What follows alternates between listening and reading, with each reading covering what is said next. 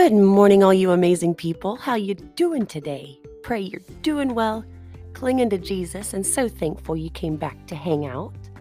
Today, let's talk about being adopted. Adopted by God. And what does adopted mean? Well, we know that we have our regular parents and we're born to them, right?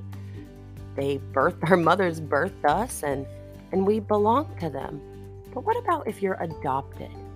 In the dictionary, adopted means to take another's child and bring it up as one's own, to choose to take up or to follow or to use.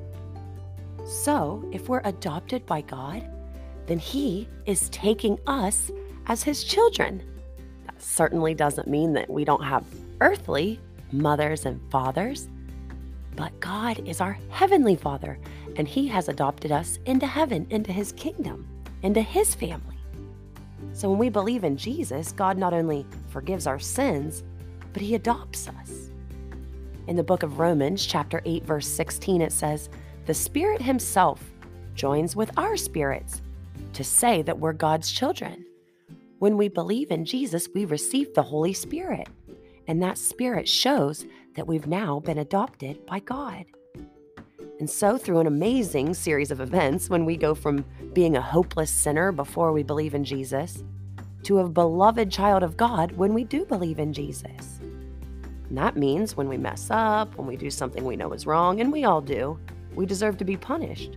But God loves us so much that He created a plan to forgive us. And that plan meant sending His own Son, Jesus, to die on the cross, right? Jesus was punished for our sins so that we don't have to be. And we're forgiven. But that's not where the story ends. It doesn't just end there with the forgiveness. It would have been enough for God to just forgive our sins, but He goes a step further. He does more. He adopts us into His family, into His kingdom, and gives us His name and His Spirit. So just as a suggestion here, if you want to do this in your own time, maybe pick out someone that you know that you really admire for the way that he or she loves God. Do you guys have a person in mind when you hear that? Who is somebody that you admire for how much they love the Lord? Maybe you can interview them and ask them what it's like to be a child of God, and ask them what advice they have for you as you live your life as a child of God. We have been adopted into the most incredible inheritance, into God's family, the creator of the world, the savior of the world. We're adopted as His children. He is our heavenly Father, and He is a good, good Father. Dear God, thank you so much for being such a good Father.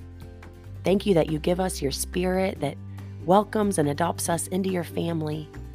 Thank you for Jesus that forgives our sins, and thank you for not just stopping there and forgiving us and punishing Him where we deserve punishment, but you took it a step further and you bring us into your family. You welcome us in with open arms. And we're just so thankful. Thank you for Jesus who died on the cross so we can go to heaven. In Jesus' name we pray. Amen.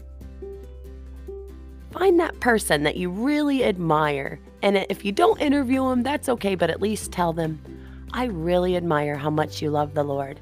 And keep an eye on them, how they live their lives. And you'll see how a person that really loves Jesus acts and what they do, right? We have so much to learn from each other. I love you guys. Jesus loves you so much, and I'll see you tomorrow. Go, Jesus, go.